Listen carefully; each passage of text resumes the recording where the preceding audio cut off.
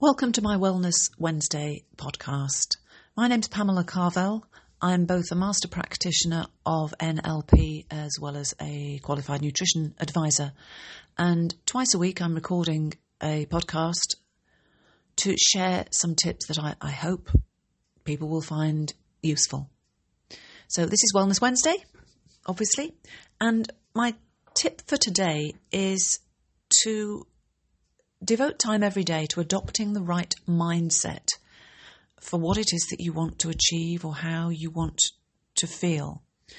Now mindset isn't mood. It's not about, I want to be happy, I want to be calm. It's far more than that. So mindset is, for example, adopting a learning mindset if there's things that you need to learn today. It might be adopting a professional mindset. Sports people obviously adopt a winning mindset.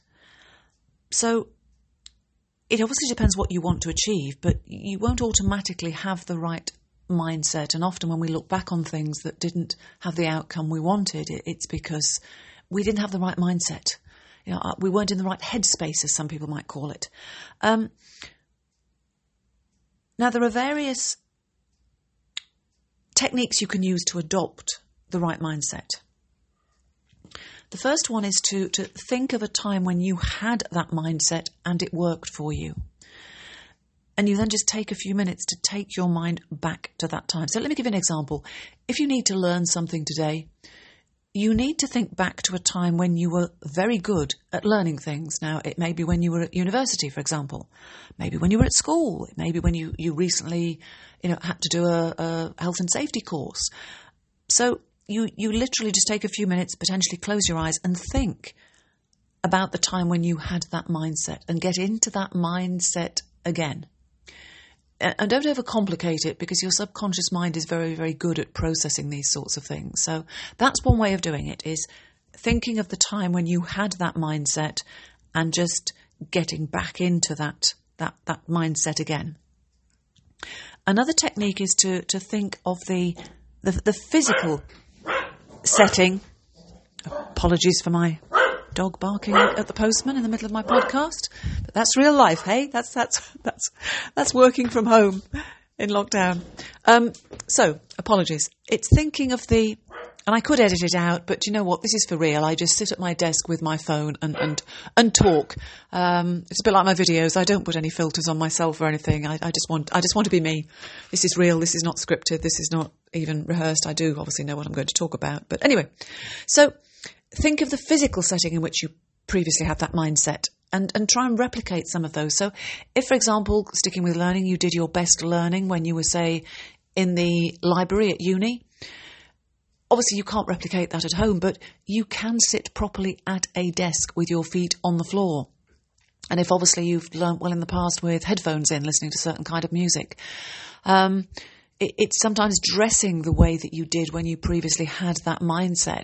That's why often people don't achieve as much if they're lying on the sofa in their PJs, because that won't necessarily give you the right mindset that you need to achieve whatever you want to achieve. So physical setting and thinking of that and replicating some of the components of that physical setting, or if you can't do that, imagining you're in that physical setting will help you achieve that mindset.